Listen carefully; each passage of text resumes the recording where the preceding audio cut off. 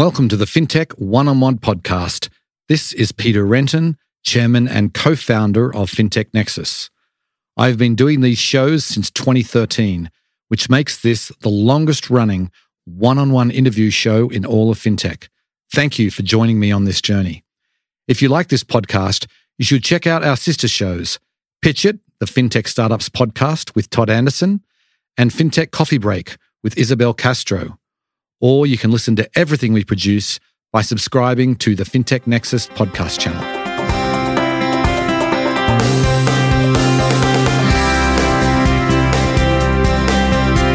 Before we get started, I want to talk about our flagship event, Fintech Nexus USA, happening in New York City on May 10th and 11th. The world of finance continues to change at a rapid pace, but we will be separating the wheat from the chaff, covering only the most important topics for you over 2 action-packed days.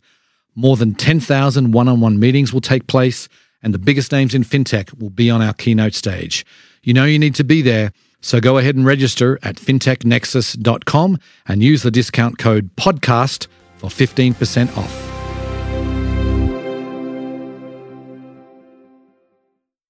Today on the show, we are talking global fintech infrastructure. I am delighted to welcome the CEO and co-founder of Rapyd, Arik Shtilman. Now, he describes his company as fintech as a service, and we obviously delve into exactly what that means. They operate globally, 106 countries, where their clients can move money seamlessly, transparently, quickly, and we talk a lot about what that actually means. We also talk about regulatory compliance, because that's actually not a trivial challenge, as I'm sure you can appreciate. We talk about what they're focused on with the US market. We talk about the biggest opportunities in fintechs today. We talk about payments rails and where he has some interesting things to say about that and about blockchain as well. We talk about cross-border payments. They just released a report about the state of B2B cross-border payments. We delve into that.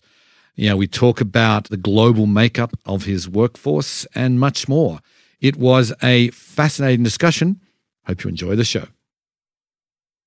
Welcome to the podcast, Arik. Thank you very much. Thank you for having me. My pleasure. So let's get started by giving the listeners a little bit of background about yourself. This is not your first rodeo here with Rapyd. Why don't you give us some of the highlights of your career to date? When I was released from the Israeli military in 2001, I basically started my first company, which was in the unified communication space, ended up as a cloud computing company for unified communication in 2013. And after 11 years of basically building a company in a bootstrap mode with 3 other co-founders, we sold it to Avaya, a company out of Santa Clara that used to be a giant in the unified communication space. Mm-hmm. Then I worked for them for a couple of years. And then at the end of 2015, myself and my co-founders, we left in order to start a new venture that ended up Rapyd. Okay, great. So then what was the founding story there? Tell us, what did you see that really prompted you to start Rapyd? So actually, the founding story was different. The company was not Rapyd at the beginning. Rapyd is actually a pivot of the original idea. So at the end of 2015, myself and my co-founders decided to make a very stupid mistake and go into consumer payments. We thought that even though we have no clue in payments, finance, fintech, whatever it is, and we also don't understand consumer business, it was back in the days the hype of Uber, when everybody wanted to be the Uber of something. So we wanted to be an Uber of money. And we decided to build basically a type of a PayPal competitor, a digital wallet that was called Cash Dash, that is built on alternative payment rails, basically everything that is not Visa and MasterCard. And the goal was to provide consumers an ability to manage digital money, convert currencies without paying any fees, and basically make payments without paying any fees. And after a year and a half of building this consumer product and actually launching it successfully, we understood that we spent a year and a half building this massive infrastructure that almost any organization on planet Earth needs. And it didn't make to us any sense that in cloud computing, you don't build your own data center, you just go to Amazon AWS or to Google Compute Cloud. But in fintech, everybody's building this infrastructure from scratch. So in the end of 2017, we said, listen, it doesn't make sense. Let's pivot this into an enterprise play, B2B, API, and we will expose this infrastructure for others. And we decided to pivot the consumer idea into what Rapyd is today. We named the company from Cash Dash to Rapyd and basically launched what we call Fintech as a Service offering. Right, right. So then tell us a little bit about what you guys offer. Fintech as a service, Fintech's a pretty broad space, and you have a broad range of offerings, I can see. But tell us a little bit about some of the things you offer. And actually, maybe when you're explaining the company today, how do you describe it? Maybe start there. First of all, the company today is described as a fintech as a service offering that provides collect, disburse, wallet, and issuing capabilities. So if you're a potential client, you basically need to look at what are your needs. If you have a need to build an e-commerce website and to collect payments in 5 different countries across the globe, you can use us. If you're a payroll company that has to do payouts and pay people their salaries in 100 countries across the globe, you can use us. Or if you just want to issue cards for consumers because you're a neobank, you can use us, right? So at the end of the day, it's a very broad API offering with 4 main products: collect, disburse, wallet, and issuing. And if you take these 4 capabilities and you add to this FX, which is another capability that we have that is baked into the platform, you can create any type of business out of these 5 things. Like if you want to build a bank, you need custodian accounts, which are the wallets. You need to be able to deposit money, which is collect. You need the ability to move money out, which is disburse. And you need to be able to spend your money, which is issuing a card and spending the money. If you want to build an e-commerce website, you need checkout capabilities, that's collection. If you want to build payroll companies, you need wallet and disbursement. So these capabilities are building blocks, and companies are using these building blocks in order to create a lot of different use cases today. Right, right. I get that. But you're a global company, right? You operate in multiple geographies. And so maybe talk about where you operate. And then I want to dive a little bit into how, like, it's going to be different. Obviously, the infrastructure you build has to be somewhat different depending on the geography, right? So it's a massive infrastructure that is exposed to the clients themselves as a unified infrastructure for worldwide capabilities. So when you're as a client, you want to do business in Indonesia or in the US or in Brazil, from your perspective, everything looks the same. The behind the scenes inside the Rapyd platform is completely different. Every single country has its own connectivity to the local banks, local payment methods. It has its own local compliance regulation requirements. So the behind the scenes or under the hood, whatever you want to call it, is super complex per country. But the beauty of the platform, and at the end of the day, the competitive advantage that we provide is this abstraction layer that exposes to the clients one API with one connectivity. Are you mainly focused on companies that operate in multiple geographies, or will you also work with those companies that just happen to be, like, say, in the UK, for example? We work also with companies that are only in the UK or only in the European Union or only in Singapore, right? We have a lot of them, but the big competitive differentiator that we have is either when a client needs to work in several jurisdictions or when a client needs multiple capabilities. So if you have only a need to collect payments in Visa, MasterCard rails, there are a lot of companies that can compete for this business, including us. But if you have a need to do collection and disbursements of funds, it narrows dramatically the scope of the competition, and basically you will end up with Rapyd and 2 or 3 more companies. And then the question is which jurisdictions you need to do it. And from there, our competitive advantage kicks in. Right, right. So then how many geographies have you kind of worked into your API? How many countries around the world are you operating? 106. 106. That's a pretty big number. Then what about, like, because I imagine it's not just connected to the banking system, right? There's regulatory and compliance issues that are different in every single one of these 106 countries. I mean, how do you approach that? So first of all, we have our own homegrown compliance product that is called Rapyd Verify. And the goal of this product is basically to understand how the compliance requirements are different in every country. And it's not only inside every country, it's also for a specific use case, because some use cases can look different inside the different countries. And basically, this product is tuned on a monthly basis and sometimes even on a daily basis by our compliance and compliance operations team. And they're basically teaching the machine how to do a lot of the manual work. This is one of the secret sauces that we have inside the platform. It's not a customer exposed product because the customer doesn't use the product, but the product operates behind the scenes. Mm-hmm. But it's definitely a huge advantage that we have because it doesn't require us to hire a lot of humans to do work behind the scenes because the engine does it. Interesting. So the engine you'll obviously have to feed the engine information, right, about the local laws in Indonesia versus Malaysia versus Singapore. You have to feed that all in. But what you're saying is you don't have humans. The engine itself, creates the rules. Yeah. Is that right? correct. Okay. Yeah. Gotcha. Okay, so then what about the US? What are you focused on in this country? So in the US, we basically focused on US-based companies that have a cross-border business. Mm-hmm. We do not participate in US domestic deals that exist, even though we have capabilities that are domestic in the US, but there isn't really a competitive advantage from our perspective to compete with banks for ACH-based payments and stuff like this.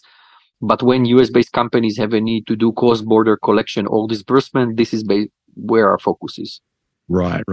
What types of companies are you like? Do you work with traditional banks? Do you work with primarily fintech companies? Do you work with non-fintechs that want to have some sort of payments capabilities? We don't work with banks at all. Banks are not our clients. Banks are partners. So we partner with banks in order to provide capabilities, but we don't sell to banks. We have clients that can be tech companies like a Google, an Uber, and stuff like this. And we have companies, for example, ABNV, a beer manufacturer that is using our platform, or a payroll company, or IKEA that is using us for payments in Europe. So all different types of companies exist, from the smallest startup of 1-2 people all the way to a giant. Okay, interesting. So I notice on your LinkedIn page, on your website, you talk about this. You have 2 words here: build bold. What do you mean by that exactly? So we were looking to differentiate ourselves in this market from the competition. And basically, we didn't want to look like any other payment company or fintech company that exists in this space. When we went through this process, we thought about how do we want to differentiate ourselves, both for recruiting employees and for gaining business with clients. And we came up with this concept of build bold, which is basically trying to build things in a different way, which is what we've done over the last 7 years, in a different way than the industry. And this build bold concept exists both for our clients. When they select us, they typically want to build use cases that are not the traditional Visa MasterCard collection in the UK of payments. And also, when we recruit employees want to come and join companies that build tech in a different way. So this build bold tagline worked extremely well for us, both externally and internally, to explain to our clients and to ourselves that we're different. And in case you want to build things that are a little bit more sophisticated and more challenging, we're here to assist you. Right. Okay. So you're a global company, and I know that you mentioned before we went on the air that you live in Israel and you've got people all over the world. Tell us, maybe you could talk about the size of your employee base and where people are. So we have around 850 employees globally. 350 of them are in Israel. Around 220 are in Iceland from 2 acquisitions that we've done there. We have around 75 people, maybe a little more, 80 people in the UAE, in Dubai. And then we have teams in Amsterdam, in London, in Miami, in San Francisco, in Singapore, Mexico City, and in Sao Paulo in Brazil. Right. Yeah, I want to talk about Dubai because I was watching a video of you from DIFC, and you recently opened a tech hub there. It's not an obvious place for an Israeli company to go. Dubai obviously has a pretty strong fintech scene, but why did you choose that place for a tech hub? So when we decided to go and open up this hub, it was 1.5 years ago, a little bit more. And you need to remember that back in that point of time, it was impossible to recruit employees. And we were looking for a way to recruit engineering talent. Mm-hmm. And we basically saw in Dubai a huge opportunity to offer relocation to a lot of people that are great talents, but they distribute across the globe. And we've built an amazing engineering site in Dubai with 31 different nationalities out of 75 people. Wow, that's amazing. It's amazing. And we built it super fast, and it allowed us to scale very successfully. Interesting. The peak of Dubai was very simple. It is a country that basically is open for business. It wants expats. The visa process is easy. It provides the lifestyle for people. The tax system is good for people. And it was very easy to convince people to migrate there. Interesting. So, okay, I want to step back for a second and just look at the overall fintech landscape today. Obviously, there's been some challenges for the industry over the last year, but I don't want to focus on that as much as the opportunities. We're still got a long way to go in the fintech space, but where do you see the biggest opportunities today? The biggest opportunities are actually in consolidation.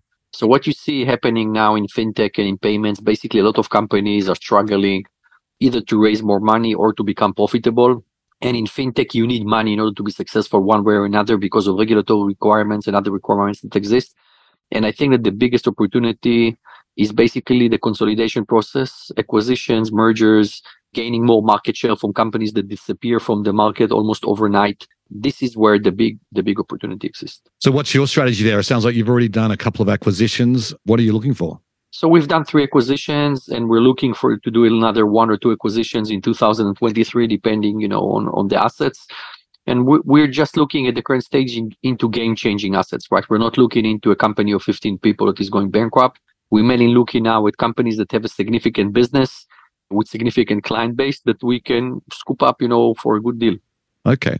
Like, where are you on the road to profitability? Are you profitable yet, or are you? Obviously, you're well funded. I know that, but where are you on that? So we're in a good path to be profitable, probably in Q1 2024. So we're not that far away. We still invest in growth. If we wanted to cut the growth and move to profitability, we could have probably done it in Q4 or Q3 this year. But together with our investors, we decided that we still want to gain more market share. So the profitability element will come during Q1 24. Right. Gotcha.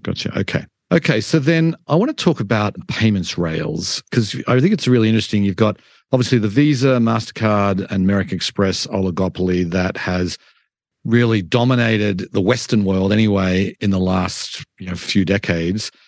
Do you think that is a sustainable system for these companies? Obviously, they're massive companies with massive reach, but there's so many new types of payments methods that are emerging. You've got a great view on the payments landscape. Tell us, how do you feel about when it comes to payments rails, where we're heading? So I think that, from a payments rail perspective, you need to split the world into several parts. You can see already emerging markets like in Latin America and Asia Pacific where the card rails are losing big time. Mm-hmm. In Brazil, you have real-time payments like Pix.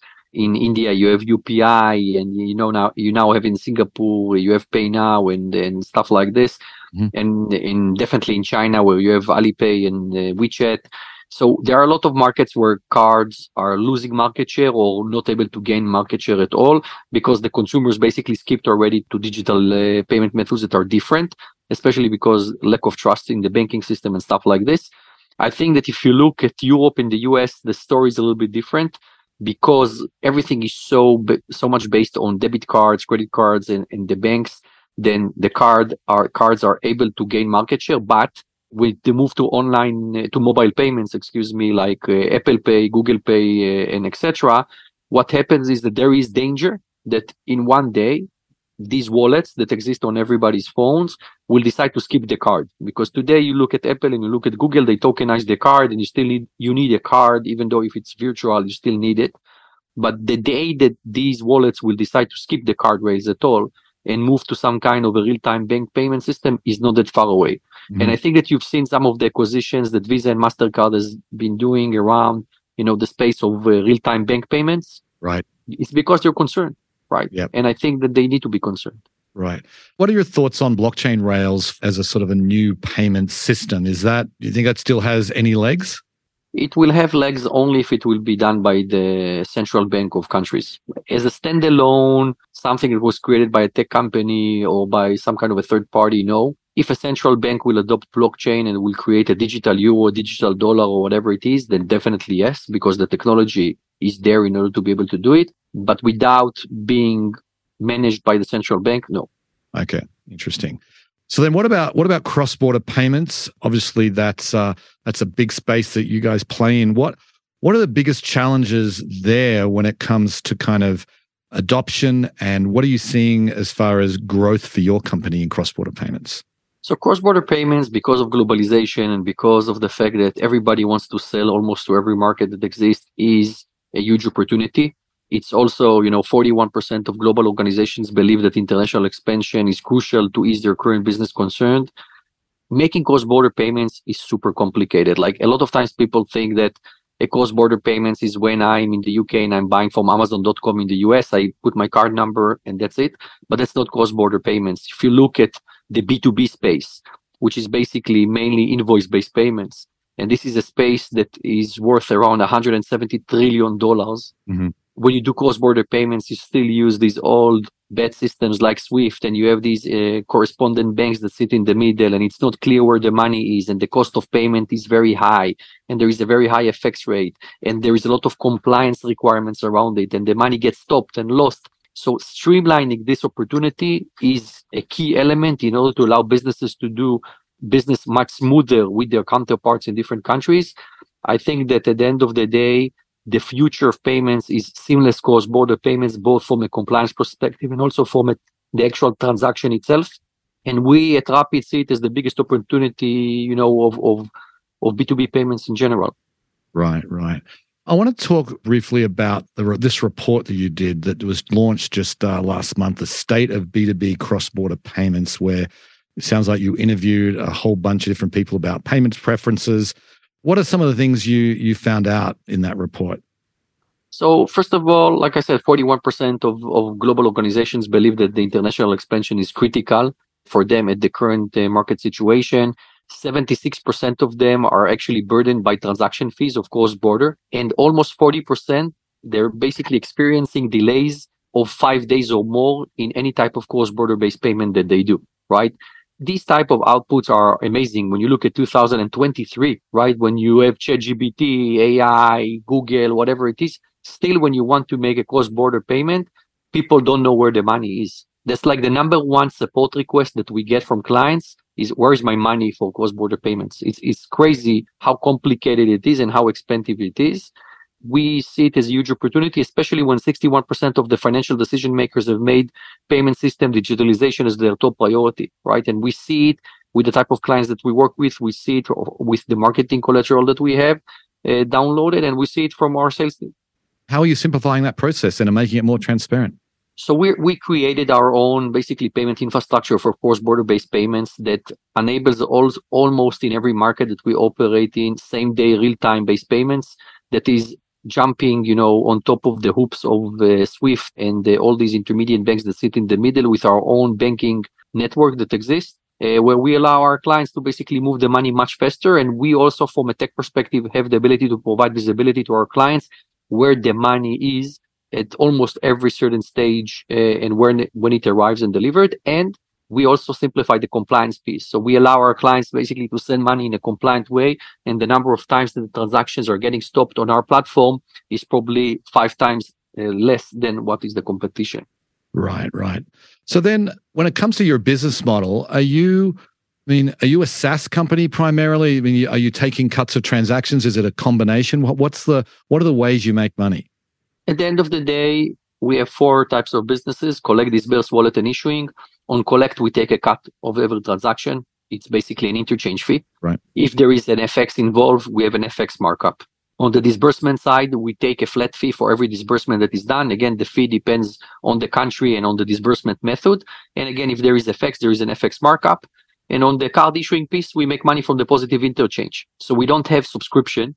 We're not a SaaS company from that perspective, but we have pretty much a recurring business model with the clients that are transacting on top of our platform. Right. Gotcha. Last question. What are you most excited about? You've got a lot of things that you're doing here. Where are you're focusing your energy personally and as a company that's most exciting for you? Yeah, so we're focusing a lot of our energy basically in preparing the company for an IPO in 2025. We made a big change, from an organizational structure perspective in January, splitting the company into what we call business units. Of every business unit is literally like a company on its own, with its own engineering, product, and marketing and resources. We just wanted to go back to the times that we were fast, right? When you're running already an organization that is almost 1,000 people, nothing can be fast unless you create these small capsules. So we're very focused on basically going back to the basics, making sure that we're able to predict our business better, deliver products and ship it faster, and gain much bigger margins from whatever we do, and be much more efficient in the stuff that we do. Right. Well, best of luck, Arik. Really appreciate you coming on the show today. Thanks a lot. Thank you very much for having me. Well, I hope you enjoyed the show. Thank you so much for listening.